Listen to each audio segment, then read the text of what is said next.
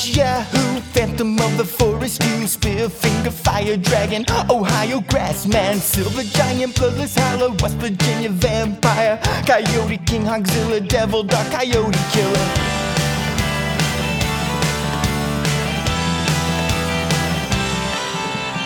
Cave creature, Mothman, Smoke Wolf, a Lizard Demon, Ashman, Grafton Monster, Cow-killing Bastard, Shadow Creature, Dustman, Cherokee, Death Cat, Wild Man, Great Fire Rape. What else do I have to say? Steal yourself some chicken wire, and I'll get some lumber. Catch the Thunder Brothers.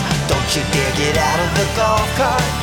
We can keep our big seats while we hunt the Bigfeet. Snallygaster, Team, Red Island Bear Beast, Silver Giant, Squalling Savage, Black Wolf was kind of average, Stone Giant, Raven Mocker, Midnight Whistler, Wampus Beast, Wawa Woman, Ohio Grassman again. Technically Huckleberry Wolfman of Wolf County, need to find the axe again if we hunt the Lightning Man. Webster's Werewolf, Deadly Howl, Kentucky Hellhound, Little Girl, Headless Horror, I can't take it anymore. Steal yourself some chicken wire, and I'll get some lumber. Catch the Thunder Brothers. Don't you dare get out of the golf cart.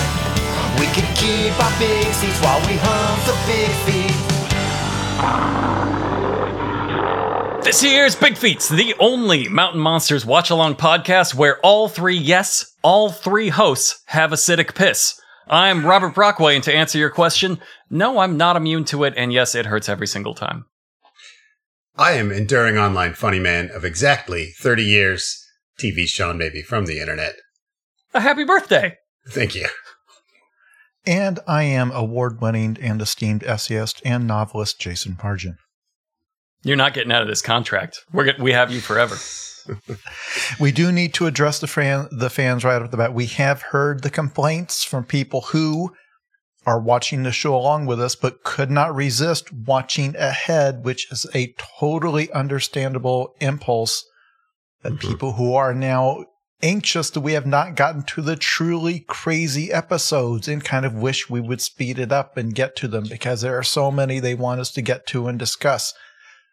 Listen, this is a journey. It's just like life. You cannot fast forward to the moments you want to live. The entire point of this exercise is that this show starts out crazy and then goes into experimental territory that is unexplored in the medium as time goes on. But our goal from the start was to follow them on their journey into madness episode by episode, and we are going to do it. Well, we did. Hold on. We did cheat. We started on the Dog Zone. We did. If you only listen to this podcast, listen to our other podcast. It costs you nothing. Come on. But we did cheat. We started doing episodes on that. We picked out, I think it was season 3, where we did the Thunder Brothers, which is leaps and bounds crazier than anything we've watched so far. Yeah. And I regret it. I regret it all the time. I wish we had gotten there naturally. I wish I had gone in totally cold like this. I am not watching ahead because I want to experience and dissect. We never would have done this podcast if we hadn't fallen in love with them, like assembling the sacred axe to defeat the Thunder Brothers. I mean, that's the kind of thing. Like if we just turned it on and like, oh, these idiots are hunting a devil dog, we'd be like, okay, that's kind of interesting. I just don't think we would watch it. They hunted a devil dog and they caught 3 regular dogs. I think I'd be in love. Yeah, I guess. They got 3 regular dogs. Oh, shit. Okay, so if you're just joining us, come along on this journey. That's what we're talking about. Started episode 1, let it build. I'm telling you, they beat every single episode, and they're still going. We are a watch-along podcast for a show called Mountain Monsters. We still get this to this day. It is a real show. This show exists. And to the best of my knowledge, it is sincere. It is sincere in its efforts to present themselves, at least, if not real, then as on equal footing with like Finding Bigfoot and Ghost Hunter shows. They're on record having an argument with Finding Bigfoot people that their show is also real. Because there was some controversy that, hey, these guys are obviously fucking around, but no, by their own words, they're not a joke. They're really out here. They at least want to be taken like that. That's at least the attitude they publicly have said. Take it like this. come along with us on this journey as if we are totally serious, which is absurd. So it's a monster hunting show. It's like Hillbilly X-Files, where they hunt a new cryptid. Almost every single time. There are a few returning cryptids, but by and large, mountain monsters in exclusively West Virginia and surrounding territories, the Appalachia Mountains, never runs out of cryptids. There are thousands and thousands of cryptids. Bigfeet alone, countless species, subspecies of Bigfeet that they will encounter. Our cast is Trapper. He's the leader. Huckleberry is security, Bigfoot security. He, No Bigfoots will steal their guns while he is around. I guess they will. He would not be able to stop that anyway. That comes up in a future episode, I am sure of it. Did Bigfeet take his guns? Or are you just speculating? I'm just speculating based on... That happened in Bigfoot Lives. We covered a book called Bigfoot Lives. That's right. And one of the stories... No, it wasn't Bigfoot Lives. It was Bigfoot Shootout. Bigfoot Shootout, where one of the stories was like, we got trapped in a cave and Bigfoot set off this landslide so he could steal all of our guns. Actually, all the Bigfeet are amassing an arsenal of our guns. God, that book was good. I'm sure they'll get there. Buck, the rookie, at one point he was the caller. They have dropped that completely. I haven't talked about that in a long time. He is now Point Man, and there is a... Yeah, there's kind of an arc for Buck this episode. It feels like Buck is pushing to get out of that rookie title again. I think he's doing it. I do think he's doing it. He's getting there. We also haven't called him a Husky Ninja in a while, but I'll never drop that one. I love it. Yeah. Jeff is our hillbilly research scientist with his books that he finds in the holler. He's reverse Giles from Buffy. And Willie I think the show caught up with our opinions. They think Jeff sucks too now. yeah, we're picking on Jeff now. I don't know. Jeff's a dark horse. I love the chaos Jeff brings. I love how one sentence will derail everything, and they'll all just be like, "Fuck, Jeff." You need someone on the improv team who just completely disrupts all of the improv, where everybody's just speechless. Like, all right, I guess we're all topless now. Any listeners who are starting with this episode, which, by the way, you should not do that. But if you are, the joy of Mountain Monsters is that these people this is faked, but it is not scripted. They are just improvising a fight against a cryptid with zero budget and zero script and zero planning in advance. And they are making it up as they go along. So the joy is watching an improv troupe of people that have never done improv before or ever taken an improv class with no kind of acting or hunting experience at all.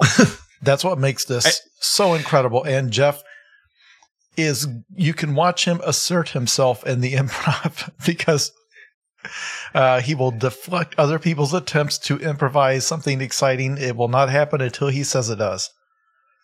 And I can't believe you forgot to mention this. I just want to intercede real quick. No second takes. No matter what fucking happens.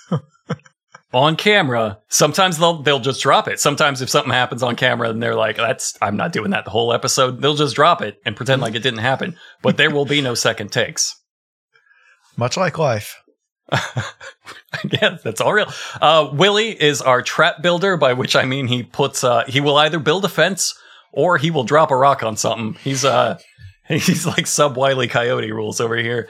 And Wild Bill, they say our tracker still to this day has never tracked anything. Actually, I would argue he is the vanguard. He is our Viking berserker.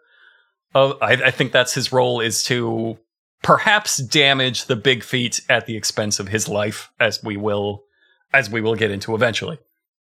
That's Wild Bill's arc. Today we are watching Mountain Monsters Season 1, Episode 12. I can't believe I get to say this. Sheepsquatch of Boone County. We're going off the HBO Max order. Like all of the best shows, there apparently is no official order to watch these in. That's the order we're going in. Sheepsquatch of Boone County. We usually pause here and we research and figure out, did they make up this monster? And of course they made up this monster. Hold on, my notes say no, they didn't? Nope. It's a real thing.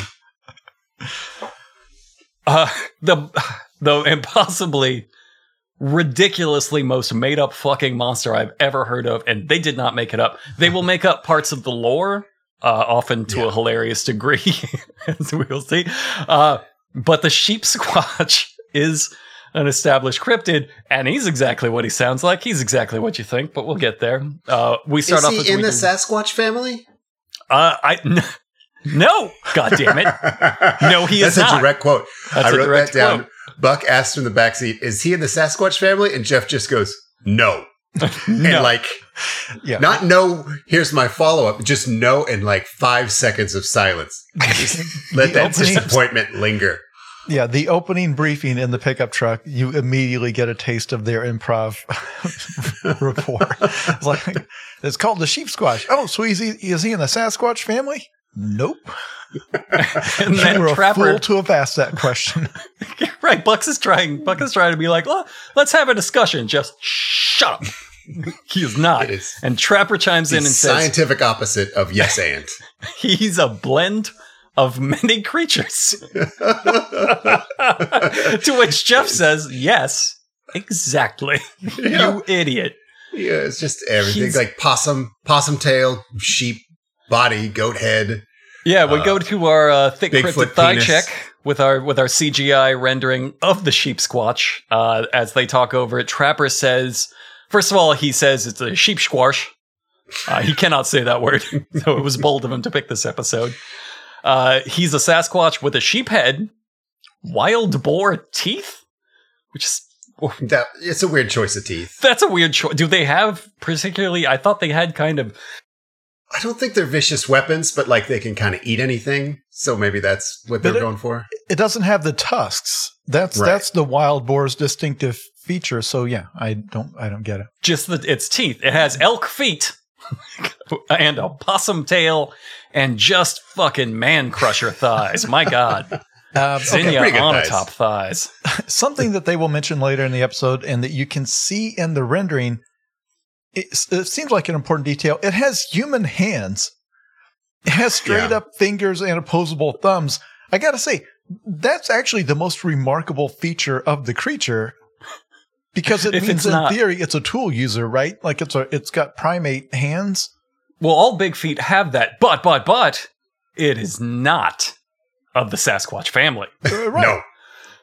And to Jeff's credit, I read up on Sheepsquatch a little bit. They say it has raccoon hands. So they're supposed to be raccoon hands. Okay.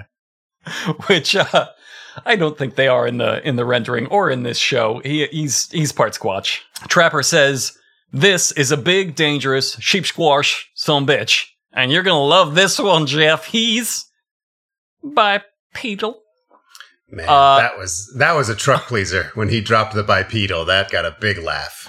That was from episode 1 where they made fun of gag. When they made fun of Jeff for using the term bipedal.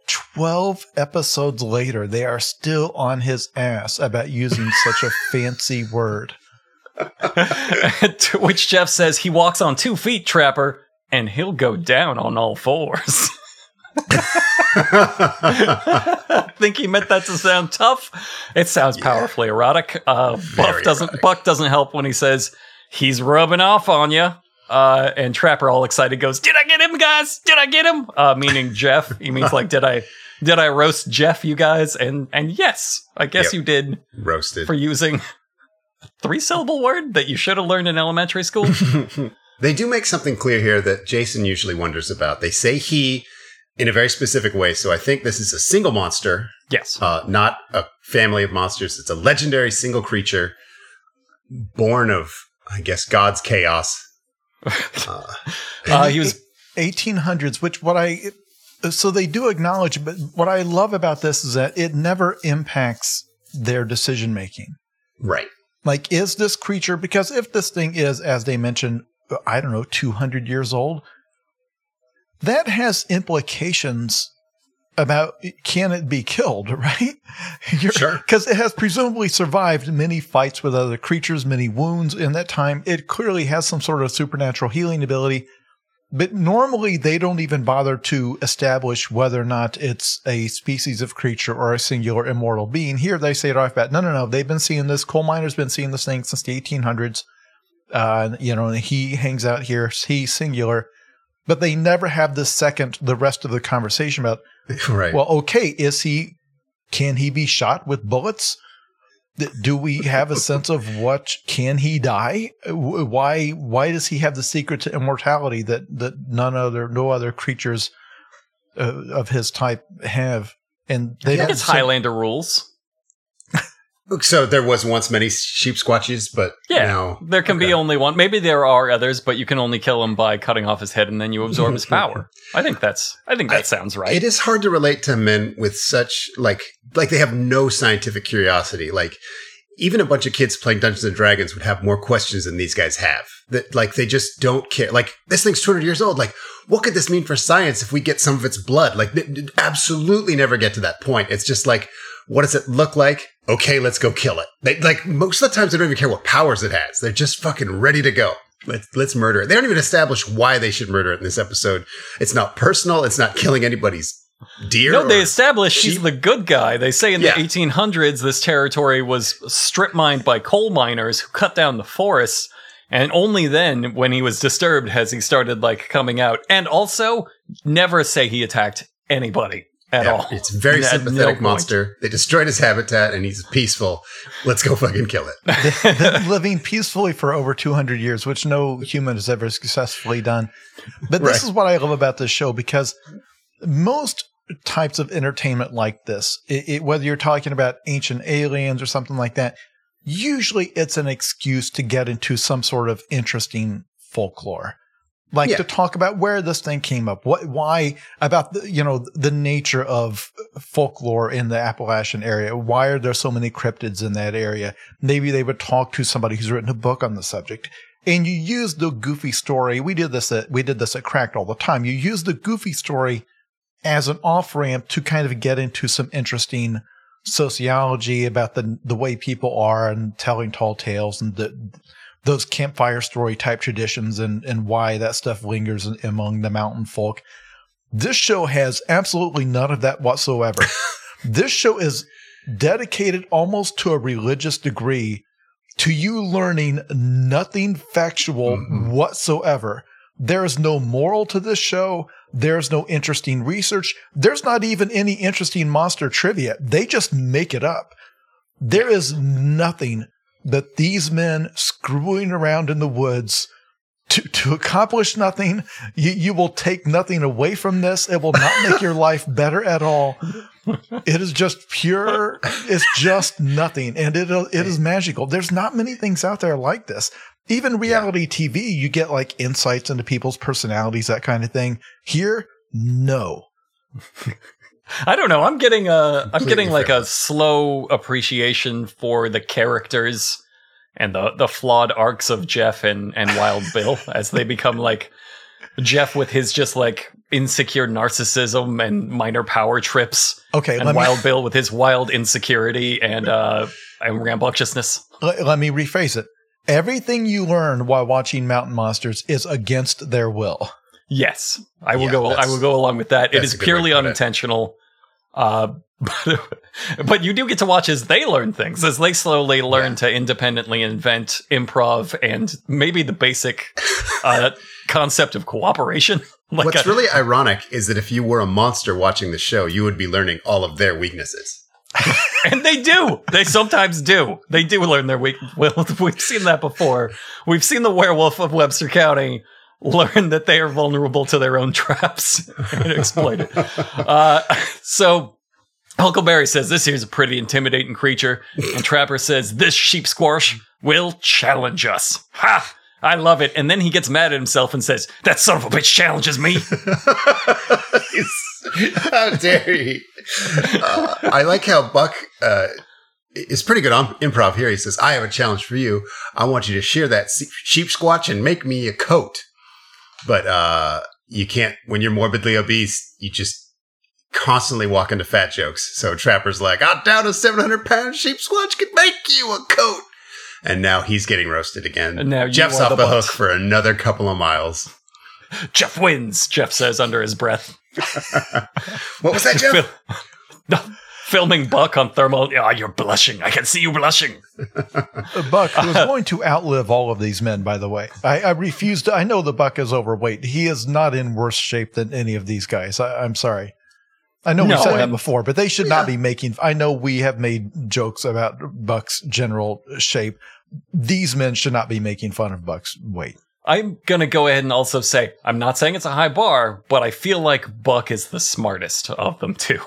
Like, he's the most well-spoken. He seems to like be aware when they're doing something dumb and is like, all right, I guess I got to go along with this, but he'll explain it. Buck, also, as we discovered a few episodes ago, the only member of the crew that has another acting credit on IMDb. So this is a big break. All right, so we are on our way to the first witness, who is Mason. His profession is listed as avid deer hunter. Yeah, he is. They meet him at Sector Tree, latitude Holler 8. Just once again, just some random dude in the woods, just standing in the deep woods as they walk up, like, happy we found you here in the deep woods. His identifiable headgear is a camo baseball cap and eyeglasses. Fancy city boy. It's Realtree camo, just to be clear, because there will be other types of camo. What type of camo? It's called Realtree. Realtree. Wow, yeah. Camo expert. Are you learning that from this show? Like, have we disproven Jason's theory? No, I grew up real country. Ah, shit. All right. You'll learn nothing. He introduces himself by saying, "Little brisk today."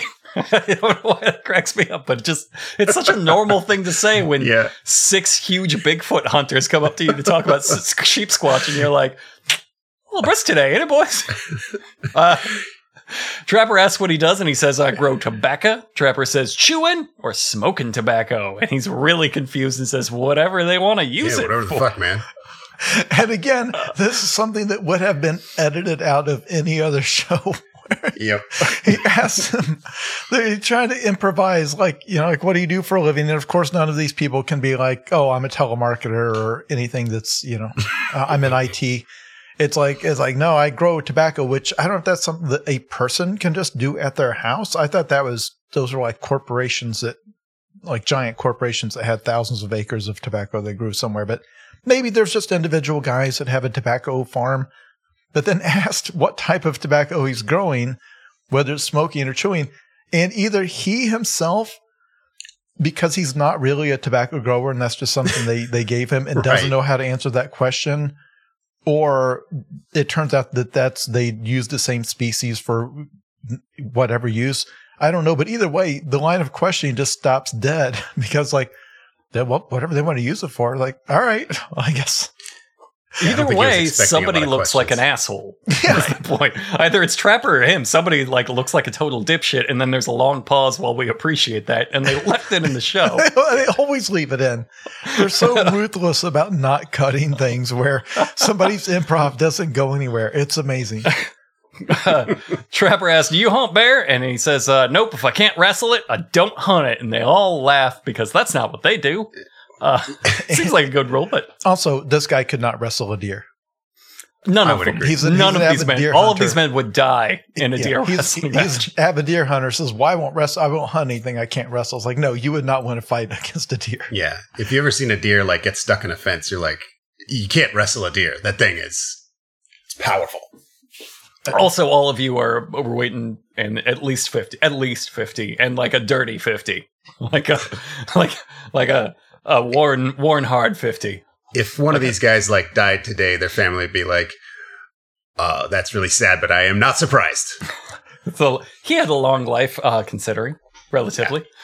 That one's sad. We can cut that. We'll just a real show. We'll just cut that out. No, this is Mountain Monsters rules. Everything stays in. Dead silence. I would feel into so tragedy. Bad.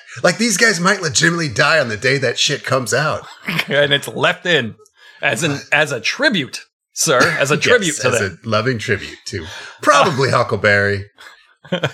So yeah, probably Huckleberry. Big men, they don't last long. So Mason was out hunting deer 2 months ago, which I think is a new record for this could just be long gone if it's 2 months ago. When he saw it, he saw specifically something with sheep wool, but he knew it wasn't a sheep. It was feeding from his deer feeder. And now, Jeff says, I do want to talk about this because trapping deer with food is illegal in most states. It's kind of legal in West Virginia, but only during the summer. So I'm just saying they might have accidentally incriminated Mason in a pretty expensive misdemeanor. Just, I don't know. I'm almost certain this is not summer. They're all wearing like their hats, their full heavy gear. Mason's doing some illegal bait murdering. Yes, at least. To which Jeff says, yeah, we don't really know whether he's carnivorous or omnivorous. And he's clearly never pronounced that word in his life. We do a long comedy beat while they listen to birdsong. I love that they're learning comedy. Like this is some vaudeville shit that they're just getting to now. And Jeff explained, well, that means whether he's a meat eater or he eats everything. Mason takes him to the feeder and says, well, he was hunting the deer when he saw the Sheepsquatch. About 7 feet tall because it was standing here hitting the feeder with his horns, just headbutting it. And as we will learn, Sheepsquatch, that's all it does. It's an idiot, even by Sheepsquatch standards. Sheepsquatch. Okay, we need to stop and acknowledge something here. One, they did a big comedy beat because when he used the word carnivorous or omnivorous, no one in the group among the mountain monsters or their witness had ever heard those words before.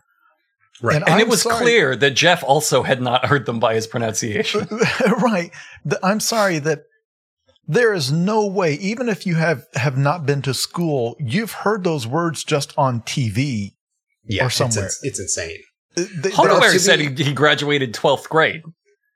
Yeah, you hear this in elementary school. But they're really playing that up. But here, this is a really important point because right away, the creative minds behind Mountain Monsters realized the problem in that the Sheepsquatch, if it's got sheep in its name, even though it's made of 12 different animals, but sheep are obviously herbivores. You can't picture a sheep eating, a dog. Try to picture that in your mind. It's crazy. So now I have a boner. They're thinking, well, the audience is going to be worried about, are they out to assassinate this innocent sheep? And so they've got to right away establish, no, this thing is dangerous. And the very first witness is like, nah, he's trying to get corn out of my illegal deer bait machine that I use to lure deer in before I shoot him in the head. Which makes him a hero, by the way. Yeah, he's trying to save those deer. Yeah, he's doing the right thing again. So he says he couldn't get anything from the feeder, so he starts, in Mason's words, growl screeching. And then the smell, a real musky-like smell. And I would like to pause here and note, no spoilers, but this is Chekhov's piss at this point. Chekhov's musky piss. And also you have a witness describing a unique call that's like a screech howl that they absolutely do not have on their sound effect. Didn't CD. Come up later. So they are, I'm going to spoil it for the audience. When they do hear it later, it's just the same generic animal roar. That I love it when the witnesses try to come up with like this exotic, well, it's like it had like the growl of a possum, but the howl of a raccoon or whatever the different parts are. And like, no, we got two different growls. We got like a canine type howl and then like a lion roar, and that's it. Jeff's over there. Are you sure it didn't sound like Free Lion 3? Are you sure? I feel like it sounded like Camp Town Races. I think I have a quote from Mason I really liked where he says, "I got a strong scent smell." And I thought that was funny enough to write down. I also just realized Mason is an ambush predator. Oh, I think he is. He is an ambush. We get a little more of the pooshes here, but not a lot. Not a ton. We alternate, I noticed, between pronunciations. Yeah. I think they're trying to, I think they learned that at some point and are, trying to sell themselves as West Virginia boys by, playing up the accent. I don't know if they actually are from. I know Trapper's not. He says he's straight up. He moved there from somewhere else. I also have here in my notes that this is when they were making fun of Jeff a lot more. So, and even Mason got in on it. Like he said, it smells a lot like Jeff. And they all laugh. Know him. Yeah, you just met this guy and you say he smells like the Sheepsquatch? maybe the stink just shot carries. For that in West Virginia. In Boone County? This is the Roast Jeff episode, and the unthinkable happens. Trapper sends Huckleberry and Jeff on the short hike, not Buck. Buck even notes that. Buck is even surprised. He says, "This is a first for me. I get to sit up here with the big kids." Yep. While while Jeff and Huckleberry just bitterly complain, this is a long way, isn't it? Just Jeff has been ostracized from his place of power.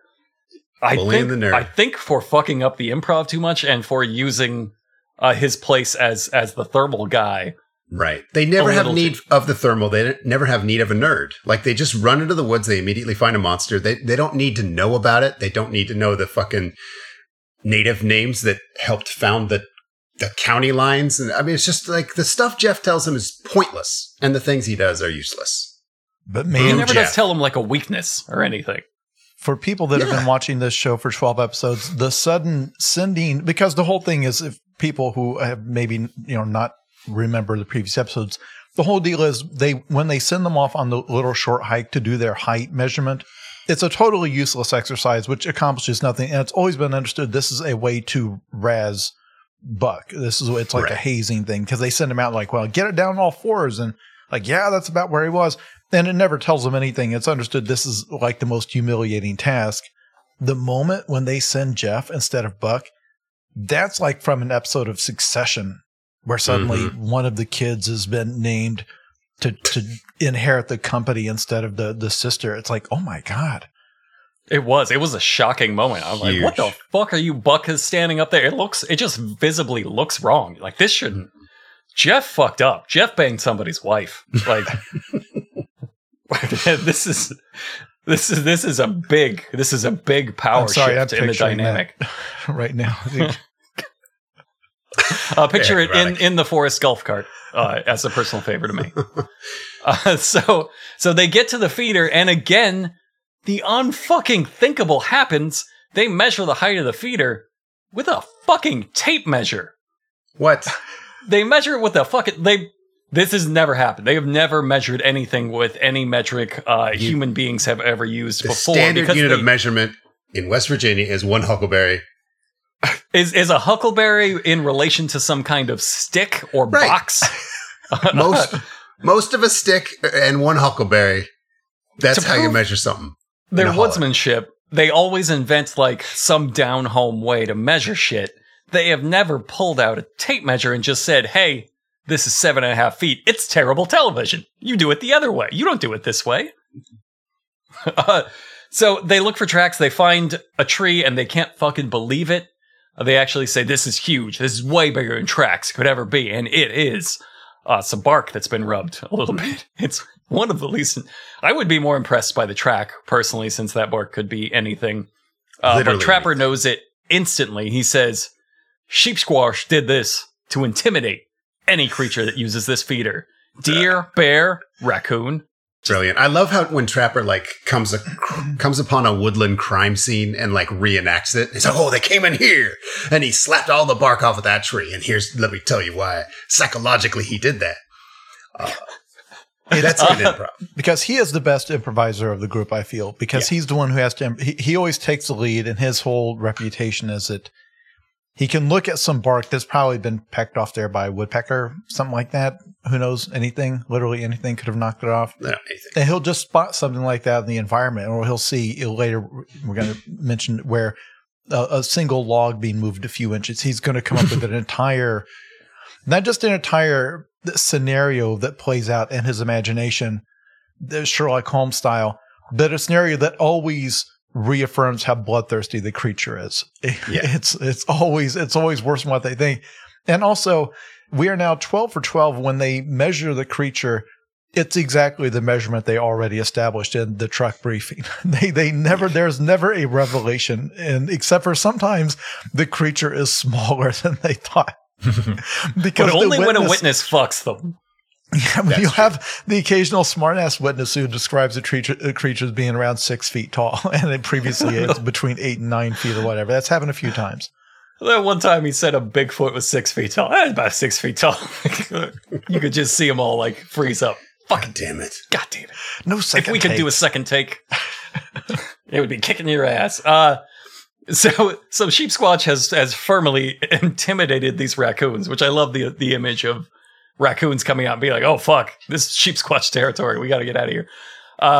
We're on to our night investigation. We're going to investigate this area. Trapper wants everybody to be very careful because he thinks he uses those horns for a hell of a lot more than just butting trees. To which Huckleberry says, "Oh yeah, lock and load." And then we play my new favorite thing, the lock and load sound effect. Right. I love it. The ADR shotgun sounds. The ADR shotgun, like a video game reloading shotgun sound. Often as he has the shotgun like resting on his feet. It's great. It makes him look tough. Huckleberry goes on to say, this is a big-ass creature, and he is a badass creature. He has teeth, and then he has them horns on him. He can knock you down, be on top of you in a minute. And again, erotically charged. Maybe this is revealing something about me. Buck takes point, and they finally say the joke we have made so many times. Trapper says, "I love it when Buck breaks trail," and Huckleberry says, "He does make a good trail." Trapper says, "You're the best point man I ever had, Buck." All because he's very big, so he makes a very wide trail very nicely for them to all follow in his wake. You make it sound like a fat joke, and I think it is, but it's also like a sincere attempt to like make this episode his coming of age. Like, this is a Buck episode. They want to establish him as like no longer a rookie, a real part of the team. I think it is also a fat joke, though. Yeah, of course it is. No question. Because that is a theme. It happened before. It will happen again. Yeah. But then I love the next part. Jason just mentioned it, where they find the moved log, because it is like literally just a log in the woods, and they're like, "This isn't where it's supposed to be." Like, it's maybe the most astonishingly stupid thing even on this show. To you don't have to be a log expert to spot the problem in this. That like they have never seen this log before. Nor would they have recognized it if they had. And they're like, this log is in the wrong spot. Also, literally, it's not a big log. No. Literally anything. And a raccoon could have moved that log. And they use it. They use it so insanely. Okay, so they come across a log that has been moved. And let us be clear, about, I want to say 8 inches. You can see the indent where it was. It is 8 inches away from that. And we moved a small log 8 inches. One of them went up and kicked it, and then they turned on the camera. Like that's literally all they did. They just kicked it with their boot, and then they came back and did the shot. Somebody tripped over it, and they're like, "We can use this."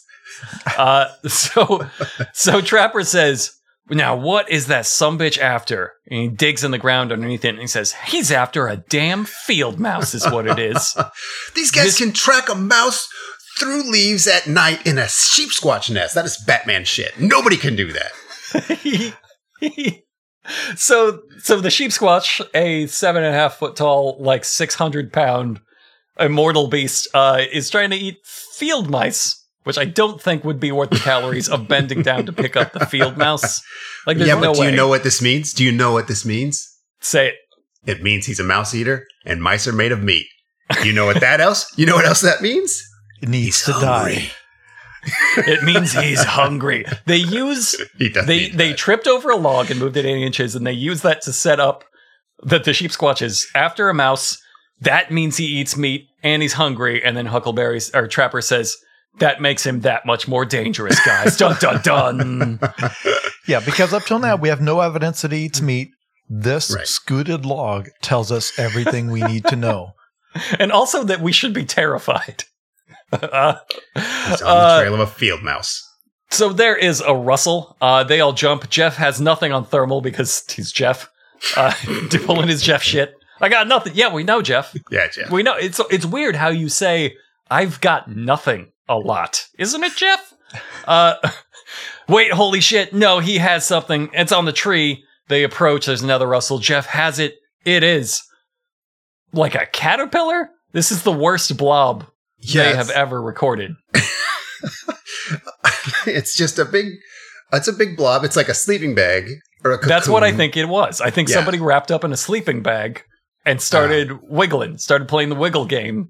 They say that he's beating his head on another tree. That didn't come through like on the thermal. Woodpecker. Yeah. I just love it. I too much woodpecker DNA and this chimera soup of monster genetics that God created.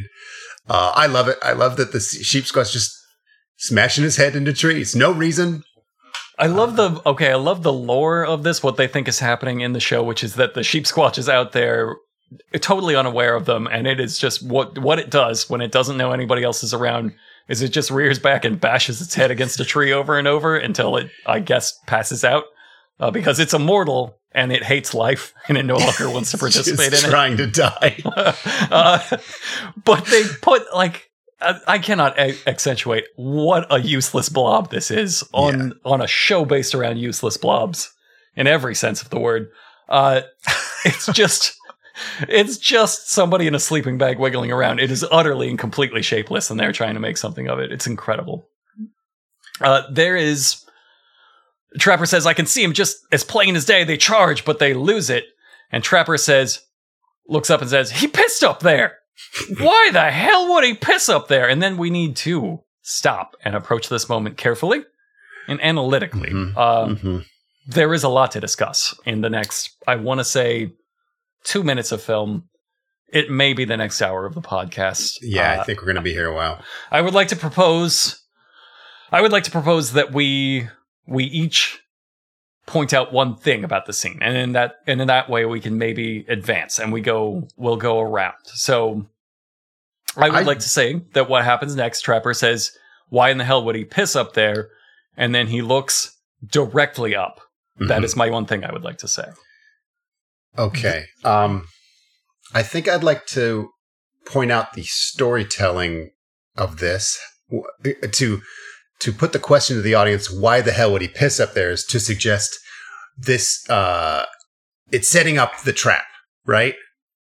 Like, there's no reason to piss up there unless it's some kind of, I got realized far too late it was a trap. Like, it gives the creature an intelligence that I don't think we would have got there on our own. Like, if piss dripped onto your face on a normal night, you wouldn't think like, oh, the craftiness of the Sheepsquatch. You would think like, pee drips. Jason? Okay. Viewers, what happens is expert trapper, man who's been doing this his entire life, walks up to the tree, looks up, visually says he's pissed up there, and then looks up, and then, I don't know, a pint of piss falls into his eyes suddenly, as if somehow the Sheepsquatch has some sort of anatomical, like a little, I don't know, some sort of a pouch or something, an orb of piss that it can leave behind, this like a delayed reaction, because a lot of piss, which again, they could have set it up so it's like, oh, he's up there, guys, he's up there, aim and just, and then he pees down on him. They didn't do that. He previously pissed up there, and then he went and stood directly underneath it and looked up at it, and then the piss in a cartoonishly delayed reaction just falls down into Trapper's face. And this is when we find out. Hold on, that was your one thing. I apologize. That was your one thing. You wasted it, and now I get to say it. Now it is my turn to say the one thing. After the pint of piss falls on Trapper, suspended up there by some miracle, Trapper says, "Oh, my eyes! I can't open my eyes. My face is on fire." And we have now established that the Sheepsquatch has acid piss. Sean, one thing. He said a quote. He said, just one drop or two fell on my face. But as Jason mentioned, it was a lot. He is fucking soaked. They covered him in this thick piss. And I think they should have censored it. He looks like someone made a XXX parody of cat diarrhea. It is just dripping from his disgusting face in the night vision. I found this to be very lewd. I think I just did Jason's again. I just wanted to make it clear to the audience that he is dripping with piss. Well, I'll clarify, the thing that you have added here is that it is not a piss texture. It is like a jelly texture. Right. Yeah. He's been slimed by Sheepsquatch piss is what it looks like. Yeah. Jason, you can add another thing. For the rest of the episode, they are going to struggle to figure out what has happened here, because they're going to start talking about it later as if he can spray like a skunk. Right. Buck does, yes. That's what Buck tries to improv. I think it can spray, and he tries to make that his thing. Yeah, but then you also see what happens here is that Trapper has written for himself an acting scene. because he come when they do an ad break to find out if what effect, as we sit there watching the ads, we're supposed to be saying, well, what effect will Sheepsquatch piss have on Trapper's face? And he comes back and he is in extreme pain and yelling and shouting and screaming to himself, suck it up, you son of a bitch, Trapper, suck it up. Like the pain is too much and he can't open his eyes and maybe he's been blinded. He acts the hell out of that scene. He intentionally stretched himself. He gave himself that role and played it to the max. He was going to overcome that eyeball acid with courage alone. Yeah, it's his award-winning motivational, emotional scene. He is going to win the West Virginia Oscar, the Oscar, perhaps.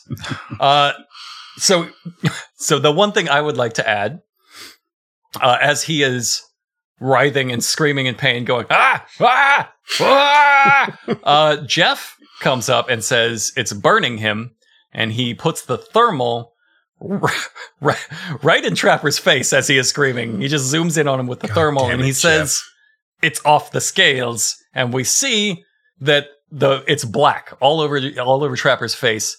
It's black, as though it is incredibly hot, which means that this entire crew thinks that acid burns because it is hot. The dumb son of a bitch. It's an exothermic in two different reaction. directions. That means it's hot on the outside. So I think we're getting through this scene. Sean, do you have what happens next? Yeah, of course they give him like a chemistry lab eye wash. They take a water bottle and Buck gives the good advice to get his eyes open and get water inside his eyes like an eye wash. So they after 20 minutes of human suffering, they decide to wash the acid out of the fucking guy's eyes. And Jason? No, I do want to emphasize, because Trapper, the seasoned veteran of the woods, has his eyes squeezed tightly shut and is just spraying water on the outside of his eyelids. And it is Buck, yes, the most intelligent and most sensible member of the crew, who says, if you can open your eyes, try to, because you need to wash inside your eyelids. To which Trapper, like a small child, screams, I can't open them. I can't open my eyes, which, okay. He's not even improvising that he can do first aid right, because this is all fake. Like, he's not even improvising, like forcing himself to bravely open his eyes so he can wash them properly. Or he just knows what that slime is made out of, what they made that slime out of for real. And he's like, no, that will blind me. I would just like to add one final small detail before we're out of this scene, and that is that he washes his face when they hand him a water bottle by holding it underneath his face, squeezing it and like shaking it upward and trying to catch it like a dog drinks water. And he is trying to wash his face. It's the dumbest thing I've ever seen anybody do. If I gave somebody a water bottle to wash their face and they started using it like that, I would assume that the acid piss had already eaten into their brain and they were being destroyed. To his credit, his eyes were closed, so he didn't know which way was up. It's incredible. So Huckleberry closes out this scene by saying, if one drop of piss can do this to Trapper, just how dangerous is this creature? Dun, dun, dun. One drop of piss. It was like a bucket of Jell-O. A bucket of acid, a hot, boiling acid Jell-O. Filthy face. What a fucking scene. All right, so... Okay, so now that's one last thing. I know we've spent a lot of time on this. The question remains, what they're claiming, that the Sheepsquatch left a pool of piss or acid spray on that branch as a trap, knowing that one of the humans would stand directly underneath it and look up at it. That's what they're trying to sell. It dripped into one specific spot, one few inches wide. If a person didn't happen to be standing there at the moment of drip, this does nothing. So is the claim that the Sheepsquatch set this up perfectly, knowing exactly what Trapper would do there? 100%. That's why he said, why did it piss up there? If this wasn't a trap, that'd be an insane thing to say. Yes, that's true. But the implication is either that was a brilliant, perfectly executed trap by the Sheepsquatch, or Trapper's a fucking dipshit. Either way. It can be both. I think he is a dipshit, and I think the Sheepsquatch used that against him. Sheepsquatch is like, they're very stupid. I can use this. All right, so we cut away from that to Wild Bill and Willie's Crackhead Trap Shack. They're going to be designing I just want to say, great night hunt. They ran into the woods and lost 2 eyeballs and called it a night. And realized that this thing could take them out with piss. So we are doing Wild Bill Cam, my new favorite cam, where we just have Wild Bill's point of view as he races his little forest golf cart wildly, recklessly, pedal to the metal, almost dying several times. He's telling us that some guy is going to give them material to build their Sheepsquatch trap. And then we do a little bit here where Wild Bill sells how well he knows this place. He grew up around here, knows this place like the back of his hands. And besides, he drew Willie's directions on a map. And of course, now that we've discovered what comedy beats are, he is comedy beat lost, and he checks his map. And I love that it's just hand drawn like a child. He's got these little triangle. He's got these little triangle mountains labeled mountains, and a little guy next to them in a wizard hat named Willie, with Willie underneath it. The whole map is labeled "Welcome to Boone Bee." I think it's trying to say "Welcome to Boone." It's too much. They overstepped the dumb, I think. This is as much as they've ever scripted out a comedy bit. But I will say, when he says he's familiar with the area, it's because he says he is constantly there bear hunting, something that has never been mentioned before, but that is foreshadowing for episode 13. Yeah, they're also discovering foreshadowing. They have laid some groundwork for this next episode. Are you guys so proud of them? Like, I'm really proud of them. I really love when they learn and grow. And I feel like that's what this episode's about. It's at the cost of Jeff, but fuck Jeff. But Buck is growing. Wild Bill's finding this comedy element of his insanity, which I think is good. I think he overdid it. He does back into the tree at the top speed of that side by side. He did hurt himself. You cannot go in reverse any faster than he's going. He smashes right into a tree. Don't think he meant to do that. Really just whiplashes himself and then tries to play it off with a hoorah, but he looks hurt. He looks legitimately hurt. And I do that 3 hours later, comedy beat. Exactly, 3 hours later. Yeah. 3 hours later is word for word the comedy beat. Yeah. I'm surprised this isn't in every episode, because everyone we've mentioned they meet is just by a tree on some deer trail. I had a theory here where maybe they do 20 interviews every episode and they just don't include the 17 guys they couldn't find. There's supposed to be a really thorough professional scientific investigation, a survey. They're like hillbilly census, hillbilly Bigfoot census. But they can only find 2 or 3 guys.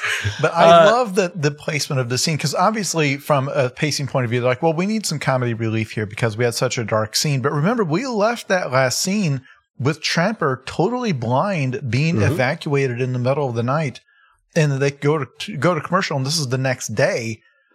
And so we, the viewers, are well, is Trapper is his face permanently burned off from Sheepsquatch piss? Is he permanently blind? Is he disabled? And it's well, now we've got comedy music in the background. We're doing this whole thing where they literally turned the camera on and told Wild Bill to just give us some golf cart comedy. Give us some golf cart slapstick. And that's where we mentioned he backs into a tree at full speed, trying to do some wacky golf cart, pretend you're lost in the woods and you have to do some wacky golf. That is a very dangerous thing to say to him. Yeah. Yeah, you got to know anytime you ask Wild Bill to just wing it, somebody's getting hurt, and it's probably Wild Bill. It's fucking wild that he and Willie are still alive today. Yeah, there's something. They got something. They got a special something in them. They're resilient. You can't take that away. If they had a character sheet, it's every point in Constitution and no points in anything else. So Wild Bill finally 3 hours later, Wild Bill comes over the hill in the golf cart yelling, "Woo, get you some of this!" to, I guess, the hill that he's driving on. Willie tells him now that he's finally here that he's going to build a trap, and the trap is a circle of fence topped with razor wire. It might be the laziest trap, and they once had a trap that was stick on a rock. There's just nothing to fence with razor wire. That's actually how you just trap a sheep. They have done nothing. So Wild Bill hears this and says, "Hey, old razor wire, do that old boy justice."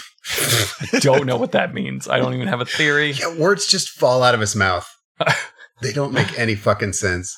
I do like when he picks up the hay bale hook and he immediately fantasizes about murdering the Sheepsquatch with it, and he almost impales himself. He like slaps it into the wall or into a pole and like pulls back on it and almost pulls it directly into his own tummy. Well, it's because he gets it caught in like a sack of something and then he can't get it out and he panics, and so he wrenches it super hard and almost guts himself. I'm telling you, all constitution. There's no dexterity. But a farmer says, "Yeah, you guys can just go into my barn, take anything you want," and they got real lucky with 3 unused rolls of chain link fence. Almost suspiciously lucky. Yeah. I love. So obviously they planted the chain link there to build their fence, but they wanted to sell it like, well, we're just good old boys taking from the land. This farmer is never pictured. If that is indeed, if you're selling this like what happened, it just looks like you're stealing scrap metal from a farmer, which with Wild Bill's case, that's not a great look for a man as rambunctious as Wild Bill to be stealing scrap metal from a local farmer. I also love Wild Bill's lack of guile. Like when they find the chain link, they're right next to each other underneath a big old board. They just draped a board over the top of them. And Wild Bill's like, "Well, here, I'll move all this old board out of the way." And it's just like he's making this big show about moving the board, and the camera's perfectly on it. And I don't know. It's just like he was discovering treasure. Like, my God. Maybe there's treasure under there. Oh, there happens to be treasure. It's I guess the Trapper's the same way. Chain link rolls. I've discovered it. I've solved the riddle. Yeah, it's actually like hundreds of dollars worth of chain link fencing from Home Depot or whatever. That I'm not sure the farmer wanted them to have that specifically, but whatever. I hid that under my safety board. I don't know. How'd you find it? So they find their second witness, Rocky, and now, unlike our first witness, who was an avid deer hunter, Rocky has a real job. He is an experienced deer hunter. Jeff finally sees Trapper, and we get answers to Jason's questions. Jason Pargin's production notes from Out of Time have drifted down once again. And Jeff says, you looked like a rabid dog last night. You was foaming all over the place. Another word that Jeff has never heard before somehow. Buck is really still trying to sell that his cool skunk piss idea, like this sprays. And Trapper finally goes along with it. Trapper says, like, both about his present condition and like how bad it hurt, and also giving one to Buck. He says, "I'll tell you one thing right now. If that Sheepsquatch sprays the team, we're done." I had that in contention for quote of the show. That made me laugh so hard. And if you're thinking this is foreshadowing, it's not. It will never come up again. No. The fact that the Sheepsquatch can spray acid on its prey, it will not utilize that. We're done with this plot point. Expressly piss. So they have just said, okay, hold on. They have just said on their own show, where they are extremely tough monster hunters, they have just said, if this thing pisses on us, the entire team is destroyed. It would just whip out its cock and like left to right form a little sprinkler arc, and every one of us, one after another, would go down and just die. A wave of piss would destroy our entire team. And that's like the serious moment. I was doing sort of a stream of consciousness joke earlier when I said it had like a possum tail and a Bigfoot penis. But like, what penis from the animal kingdom would kill a group of men if it pissed on them? Bigfoot's the one, right? Does Bigfoot have boiling acid penis? Boiling acid gel penis? I feel like you could just say it does. I don't think any animal, like a skunk penis, I guess, is if you were to go by like RPG, work. I understand that, but like if you were to like take the skunk DNA and say like, how do you translate this into superpowers and some kind of a monster? You'd be like, I guess, an acidic squirting would be sort of within the realm of reason, I guess. Gelatinous cube. It's got the dick of a gelatinous cube. Dick of a gelatinous cube. That makes sense. A green slime dick. Okay, so they find Rocky, who is also, of course, standing in a field, and somehow throughout these episodes, they're just in more and more remote fields. Like they clearly in the early episodes, they would just pull up to the side of a major highway and the guy would be standing there on the shoulder, which is extremely funny. But it's somehow funnier to me that like there's a guy waiting for them in this remote field. Like how are you finding him? Yeah, there's just no way. Schedule that. He is wearing a low-profile brown baseball cap, like a chump. That's his identifiable headgear, which is just a totally forgettable man. And I would say, yeah, Rocky is. He has trail cameras all along this trail. Huckleberry says, "So this is your honey hole." And Rocky says, "This is my private hole that nobody knows about until now." I'm not making up the erotically charged nature of this episode. It's hot as shit. Rocky does something completely insane. Again, unprecedented, never happened. He says out loud to every member of this team, "So I brought the trail camera home," meaning he has a home, he doesn't live in the woods, "and loaded it into my computer." Speak English, Doc. Nobody's ever mentioned a computer up to this point. Jeff has opened his laptop, but we treat it like it's his magic tablet, like it's a crystal ball that he is just... So they marvel at the picture, which is 1/4 of a blurry something with fur. Like maybe Willie ran by in a fur coat. I clocked this as a stuffed animal being held up near a trail cam. Could be a stuffed animal. Could be just like an actual sheep. Yeah, also possible they just cropped in their actual rendering of the Sheepsquatch, just closed up, got a close-up of one part of it, and it's cropped it into the picture. But here's the point in episode 12 where I feel like a lot of listeners are saying, what difference does it make that they keep getting these photos of the creature after they've already encountered it in person? Because again, it's like, well, this is proof that it exists. I got a blurry photo where Trapper's standing right there, still has scars on his face from where the Sheepsquatch in my eyes ejaculated acid into his face hours ago. It still burns probably.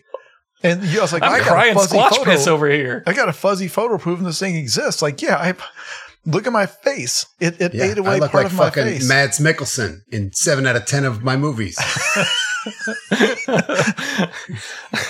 I can still taste it. I will probably not taste anything else again. The last taste I've ever had is this Squatch, and you're showing me a photo? So they say it has wool, it has horns, and Trapper goes, "I've never chased anything this bizarre with wool and horns." Rocky has something else. He chased the Mothman.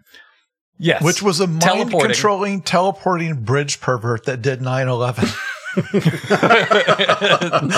Nothing as bizarre as a sheep. So Rocky has something else, a rusty, filthy bucket, and he says, "You're not going to believe what's in here." And I just, in my notes, like, this cannot be good. Like, if hillbilly pulls out a filthy, filthy bucket, tells me, "You're not going to believe what's in here," I'm going to assume that it's going to be me soon. Like, parts of me are going to be in that bucket. Yeah, it's your wife's head, for sure. It's squatch poop. He has sheep squatch poop. And that's somehow enough to cut to commercial and do a recap. Like, that's the revelation. 100% knew this was a jar of shit before they cut to commercial. It's like, what's inside? I'm like, that's Sheepsquatch shit. I mean, come on.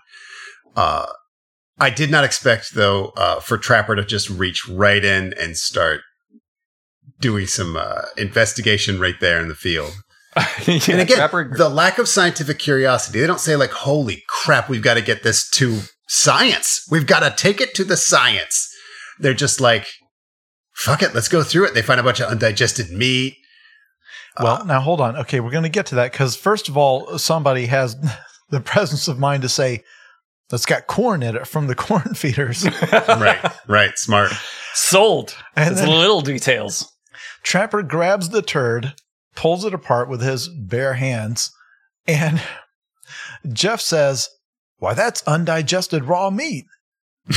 which God damn it, Jeff. That's not how it works. Probably not how that works. And then is it Trapper who smells it and with a straight face says, "That's deer meat"? Yep. Yeah, that's Trapper. Right through the shit smell, can identify that good deer smell. I am that Keena knows. Telling you right now, Trapper is a good comedic performer. Because with a perfectly straight face, to pull apart the prop turd they made, or real turd, I don't know what they used for the scene, and to improvise, because again, they know they need to establish that the creature is dangerous and that it eats meat, and all they got so far is they think that it scooted aside a log to get to a field mouse, which for all we know, it wanted it as a pet. And then one of them says, that's undigested raw meat. He smells the poop and says, that's deer meat. How full of crap do you have to be that practiced at telling that kind of a lie to the camera that you can smell deer meat mixed in with the feces of a sheepsquatch? He's just that good. It's from just that scent. good. This is the scent of deer meat that has been digested by a sheepsquatch. That's his mutant power and why he's with the Morlocks. That's why he's with the Morlocks. There's a part here I really like where Buck looks right at Jeff and says, that poop is better than your research. Because Trapper's like, I'm learning so much from this poop. Yeah, Trapper sets the layup. Jeff tried to laugh it off. Like, he's like, yeah, Trapper knows his shit. But he is getting creature cucked. Like, Jeff is getting completely put in his place. I think he deserves it. Buck's exact quote, and I want to reiterate it. It says, how do you feel about that, Jeff? That poop is better than your research. Yeah. And somehow that's so much crueler. Really driving it home. Just fuck you, Jeff. Fuck you, Jeff. There's one thing we've discovered on the internet in the last 10 years or so is that there's nobody worse than somebody who was formerly bullied and now has the opportunity to bully someone else. They are like far worse than the bullies ever were to them. I feel like this is the example of that phenomenon that it's playing out. That Bucks smells blood here. Mm-hmm. Yeah, Buck's not going to be the rookie anymore. You're going to be out there on all fours pretending to be a sheepsquatch, motherfucker. Quadrupedal, you probably call it, you dumbass. Oh no! Oh no! I didn't mean to say that. Undigested. Oh no! That dude looked at a pile of poop and said, "There's undigested raw meat in it." You fucking can't improv for shit, Jeff. So Buck gives a lovely little testimonial about how Trapper, when he got all excited, rubbed his face, adjusted his hat. He's not wrong. Trapper rubbed his shit all over his face. All over. And Buck wisely ends his testimonial by just giggling and saying, he got poop all over him. Just a real genuine moment. They know how to set, they know where to set the trap now. That's the one we needed to take away from that bit. Back to Wild Bill and Willie's Crackhead Trap Shack. Oh, you didn't mention that he shook that guy's hand, fucking Rocky, with his just covered in shit.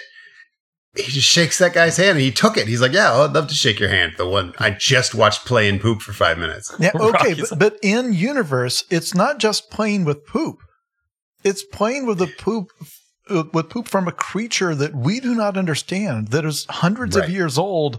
Its anatomy, we assume that normal poop from a person or a dog has contaminants in it you don't want on your hands. This thing sprays acid. You don't know that its poop won't eat through your skin. You don't know. No human has ever held this poop before. Sheepsquatch poop is inert. I feel like that's I feel like it's probably radioactive. So like it's got the bowels of a wombat. So they're setting up the trap, and Wild Bill says, maybe get some fresh mutton and have old grandma make a sweater. So once again, I love Wild Bill's consistency. He's going to eat the sheepsquatch. Absolutely. That's what he's in it for. And his grandmother is still alive. It's got to be 170, right? That's true. Great, and she's gonna knit one sweater, that old bitch. Wild Bill. So Wild Bill says, I got all three of these weapons for old Mr. Sheepsquatch. And he pulls out a big wrench, an axe, and a machete. And then we go through the weapons with him. He picks up the axe and he mimes thunking a squatch with it. And he says, this one right here, thwarp him over the head, Get a little anesthesia before I start slicing dicing, brother. In other words, his plan is to knock the sheepsquatch unconscious by bonking her over the head, and then start dismembering it while it's unconscious and alive. Because he does say the axe, this one right here, is for disassembling it. So he's going to bonk him unconscious, chop his limbs off with the axe, and then pulls out the machete and says, this one right here, just going to get some nice fillets off. So, this is some serial killer shit. Wild Bill? Get that nice loin. This is some Hannibal shit. I don't think he meant to be this crazy. Trap building montage. It's again just a fence with razor wire on top of it. We go to our third eyewitness, a craftsman named David. I don't know why, but craftsman is a very funny job. I feel like they say it macrame owls for tourists a lot. Well, they say it without a lot of respect, right? Like that's what he does. He makes macaroni paintings in a field and calls himself an outdoorsman.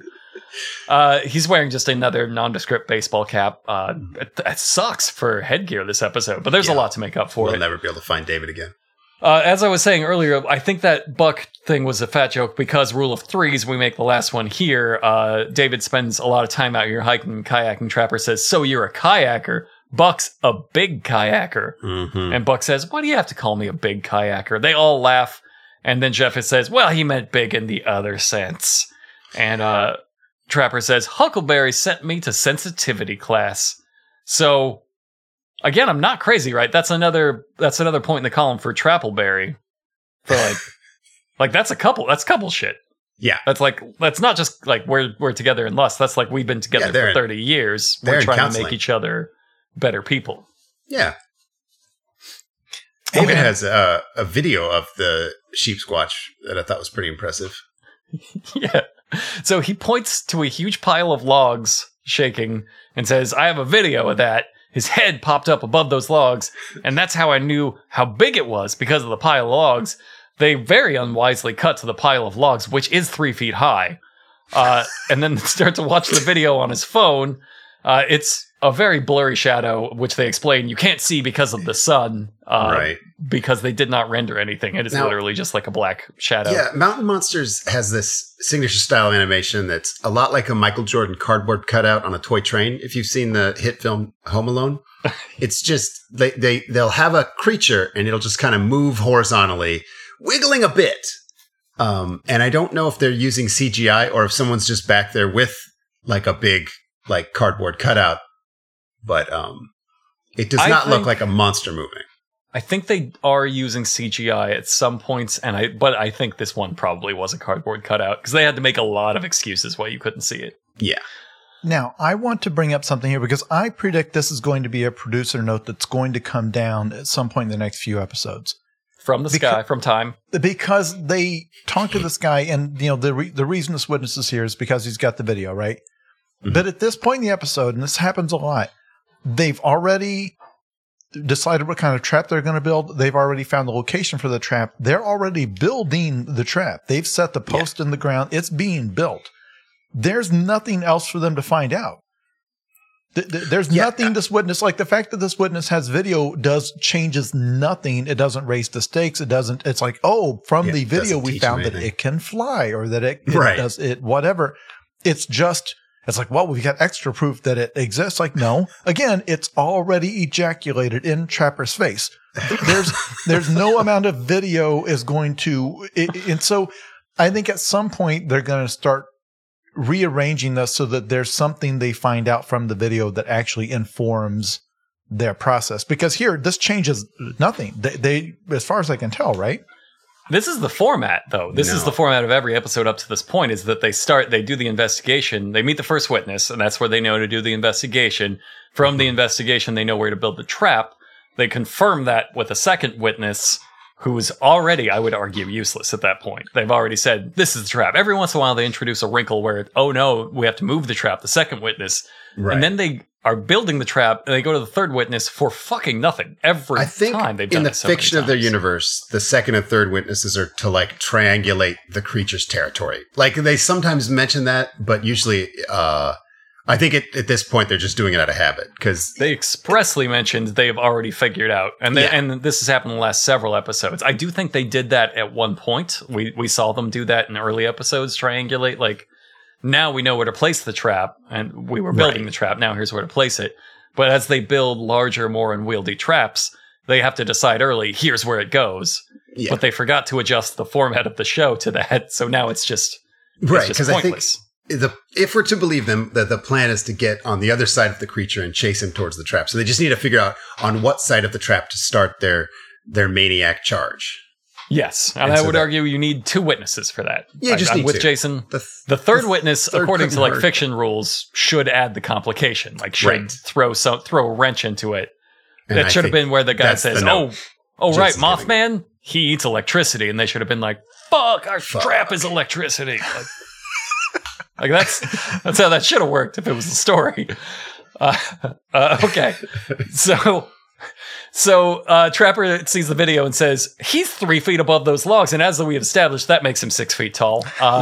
They unwisely go stand right next to the logs to prove once and for all, it's not an optical illusion. This is a 3 foot tall pile of logs. Like they fucked this up so badly so many times. And they all marvel at how these logs are bashed to shit, and nobody has a theory of why the Sheepsquatch is doing this again. We never do come up with one. He just likes to bash logs with his head. It does look like someone has come in with like a maul or an axe and like just beat the shit out of these logs to sell this fiction, which I think is very funny. That's the most exercise any of them have ever gotten. Yeah. But there's no way they did that. They didn't work very hard to make it look like claw marks or horn marks or anything like that. It's just somebody's come in with looks like a little handheld hatchet or something and chopped at it a little bit.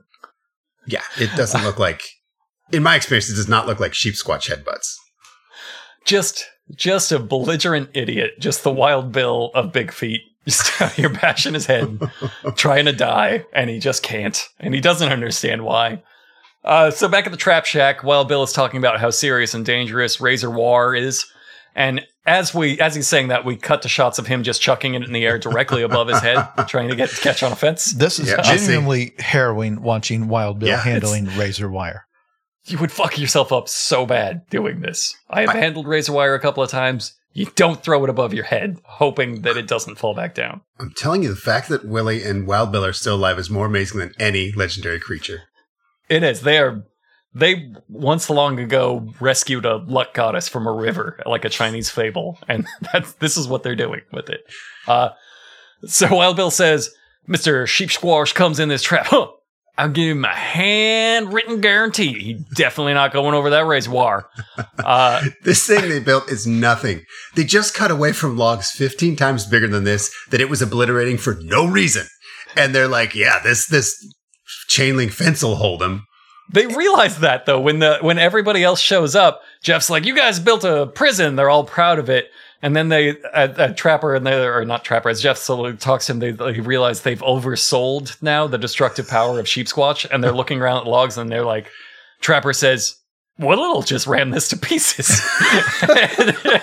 and I'm assuming there's a jump cut as Willie then goes, well, that's the plan. It only works if like he rams it to pieces, and then he gets tangled in the razor wire, which will, and Trapper specifies, will not cut him because of his thick wool. It will just hold him. This is my favorite thing about this episode. Well, obviously, the acidic ejaculate getting into Trapper's eyes is the first. This is my second favorite thing, because they decide they've got to mix up the traps. I get it, and so the thing they did different this time is they somehow got hold of a coil of razor wire, and so Willie was like, or whoever decides on the traps, like, well, we're going to incorporate that somehow. Mm-hmm. So the problem is that originally the idea is, well, we'll build a trap and then we will top it with razor wire. But that works as a deterrent to human beings because human beings know what razor wire is. Right. An animal would not. So the idea that we're going to build a fence topped with razor wire, that makes no sense to keep an animal out. You do a fence of barbed wire because if they try to run into it, it will poke them and that will cause pain and they will walk away.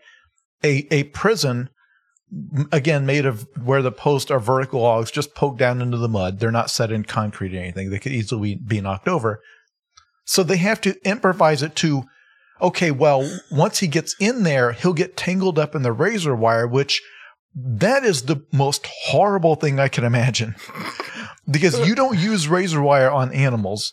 And the idea that the point of this trap is that it will get knotted up in the razor wire. so that Wild Bill can come and knock it unconscious by bashing it over the head and then dismember it while it's alive. This is such a Saw-type trap. And they don't acknowledge it because they had to improvise their way here based on how shoddily they built their trap and how weird the idea was. This literally is that horror scene from Suspiria where the woman falls into the trap full of razor wire. This is a classic horror scene that we reenacted right here.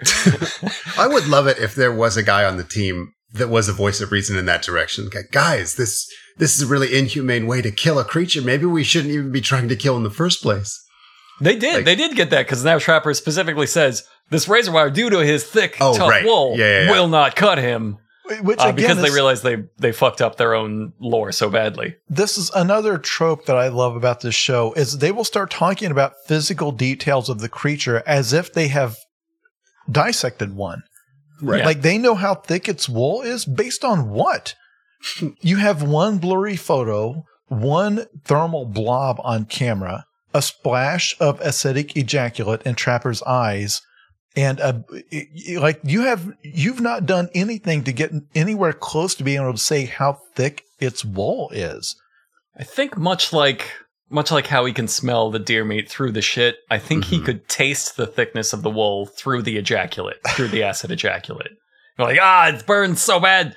This wool has to be, I gotta be 3 inches thick. Let's go to 3 inches. I'm tasting 3 inches here. I'd buy it. If you can track a field mouse through a sheepsquatch nest at night, like you can definitely rate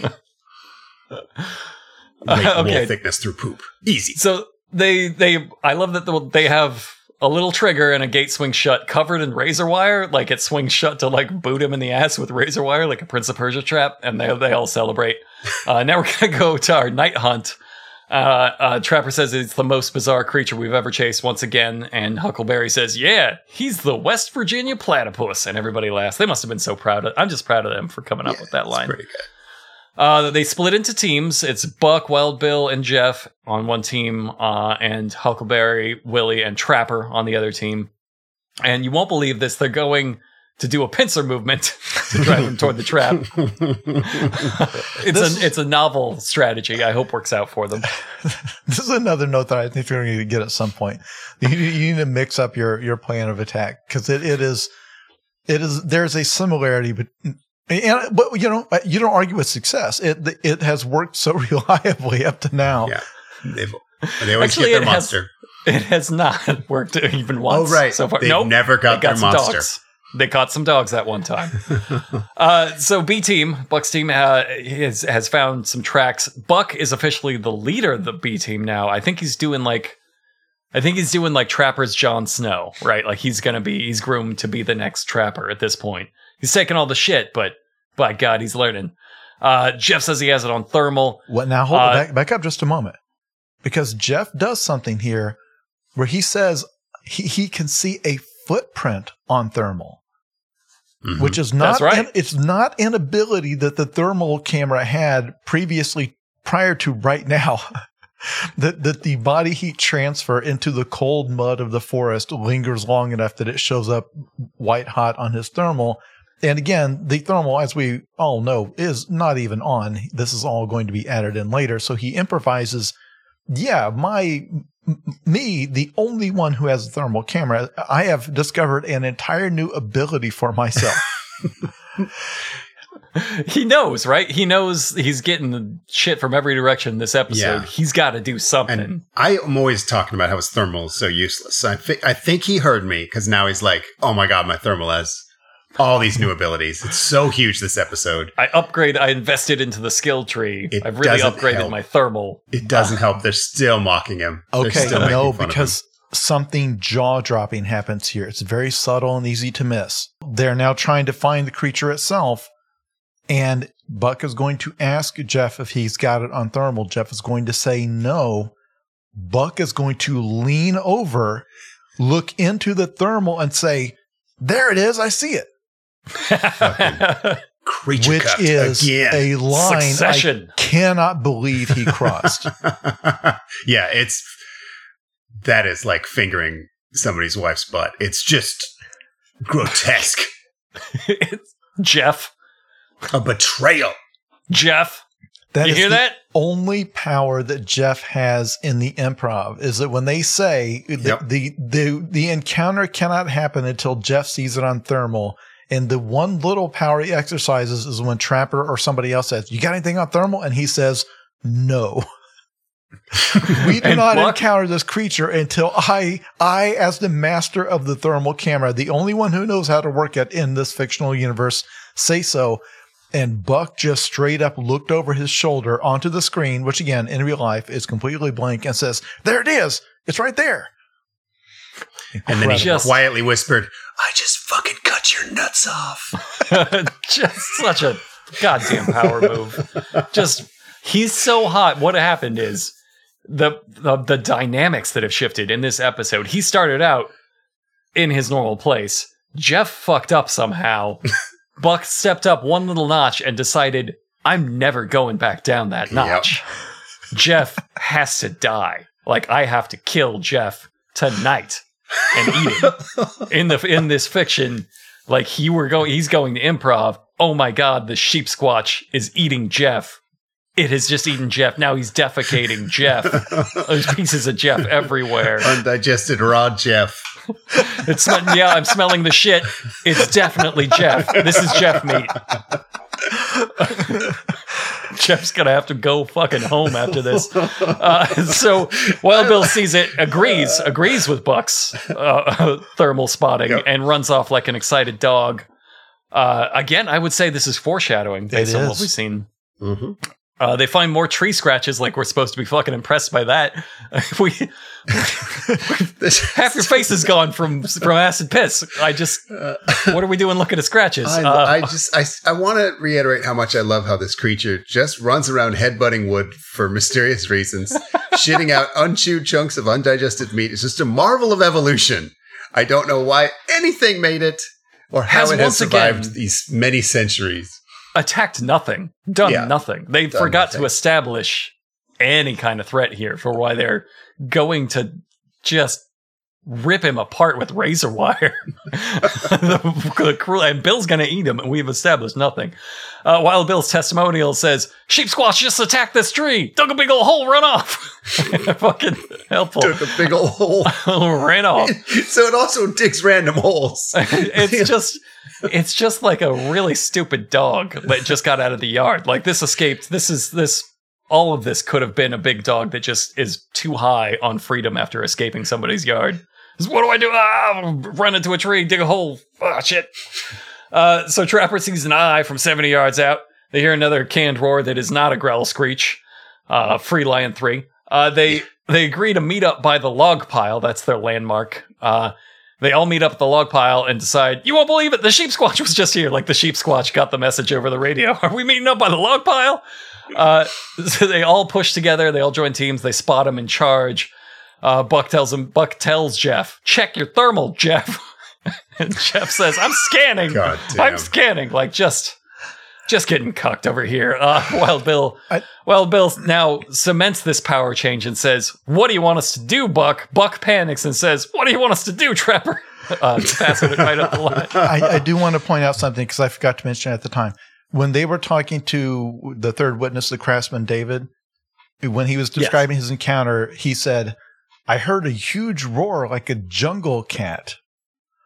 So after that previous guy tried to invent a new, it's like a screeching howl, like something totally alien, they made this guy say, no, it's just a roar like you would get on a sound effects CD. No. Shouldn't it sound like anything like a sheep since the head isn't? No. No. It's got the vocal cords, you can't see them, of a bobcat, because what we do have is bobcat sounds.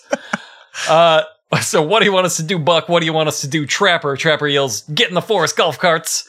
And it is time for a hillbilly Sheepsquatch car chase. I love it. Yeah. Wild Bill is leaning out like a dog, yelling, get some, to presumably the Sheepsquatch.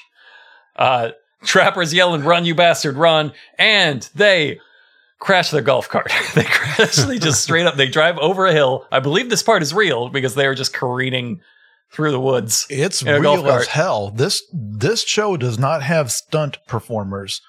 And I don't know if this was an accident that they decided to go ahead and incorporate into the story. 100%.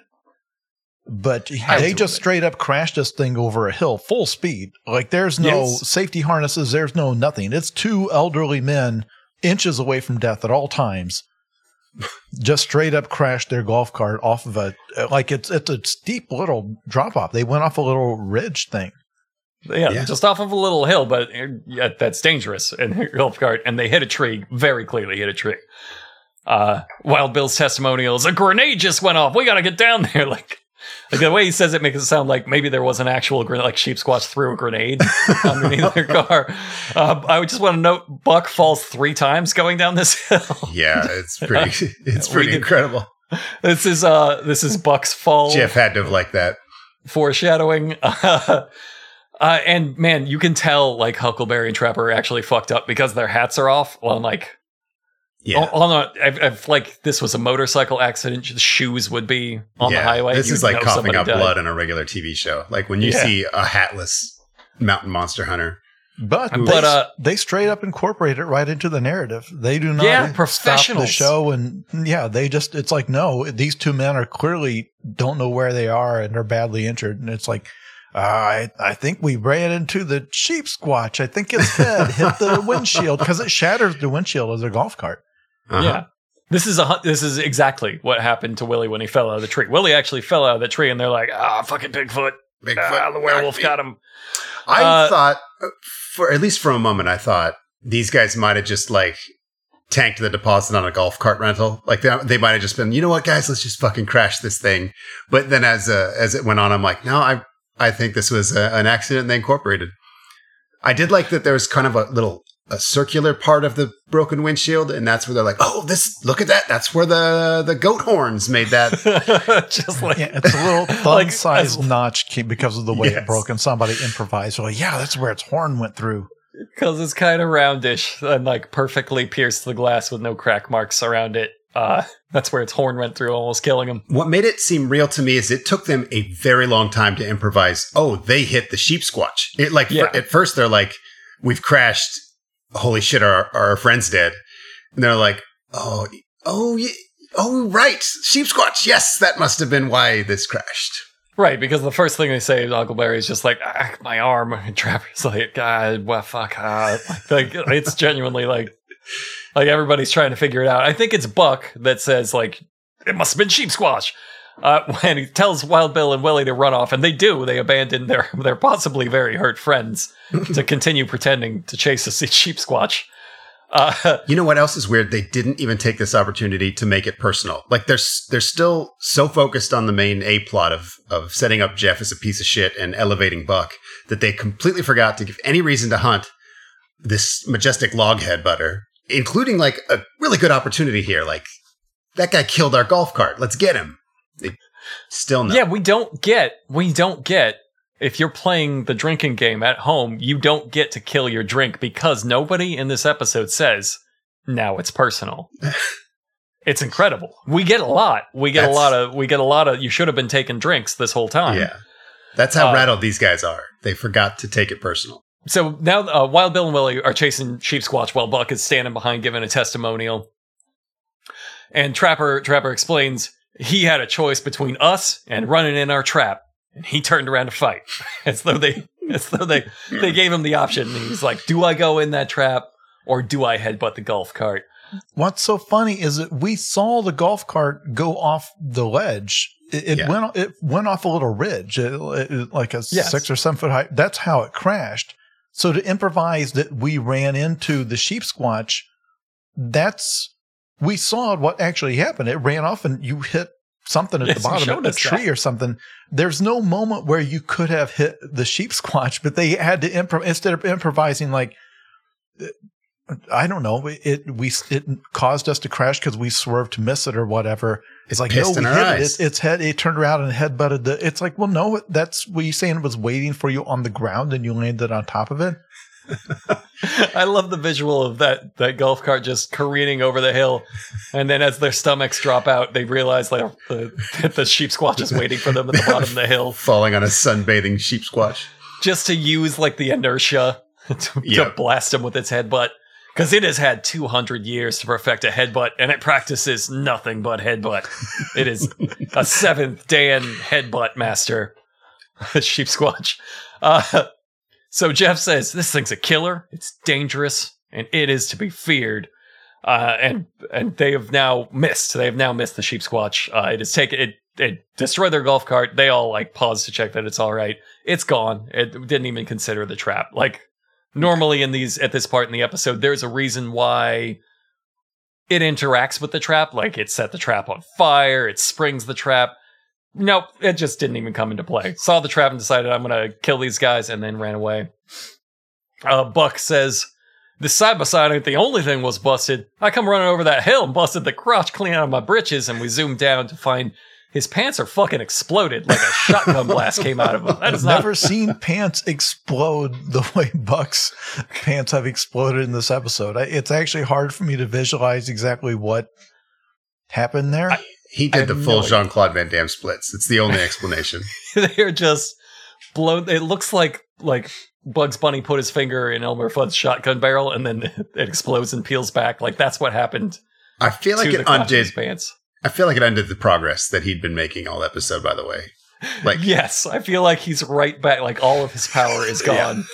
As Jeff just laughs and says, Jiminy Christmas. And I don't know why, but that Jiminy Christmas is so cutting. That's just it's a real old I've man got move. My place back. I've got my old place wise back. guy kind of thing to say. Yeah. Buck, you had it. You had it all in your hands. You had the throne and you lost it. Trapper, I you know what? I'm just going to say it. This was going to be my quote for the episode. I don't know that we're going to beat it. Trapper says, to close the episode, I bet that some bitch is dinged up worse than I am. I bet he's up there someplace pulling Trapper out his ass. Weird. I've listened, I rewound and listened to that a few times, and now that I've printed out the quote, I've read it several hundred times. I bet he's up there someplace pulling Trapper out of his ass. Incredible. We're not beating that. I can ask, do you have a favorite quote that's not that? Because of that. I mean, you can't beat that. No, but a strong second place is the harbinger of doom line of, if one drop of piss can do this to Trapper, just how dangerous is this creature? Yeah. I had that one bolded, and the other one I had is, if he sprays the team, we're done. If he sprays that wall of piss will wash us away like a cleansing rain. Just will drain off down the gutters. You know what? Last minute edition. I'm just gonna pick Jiminy Christmas.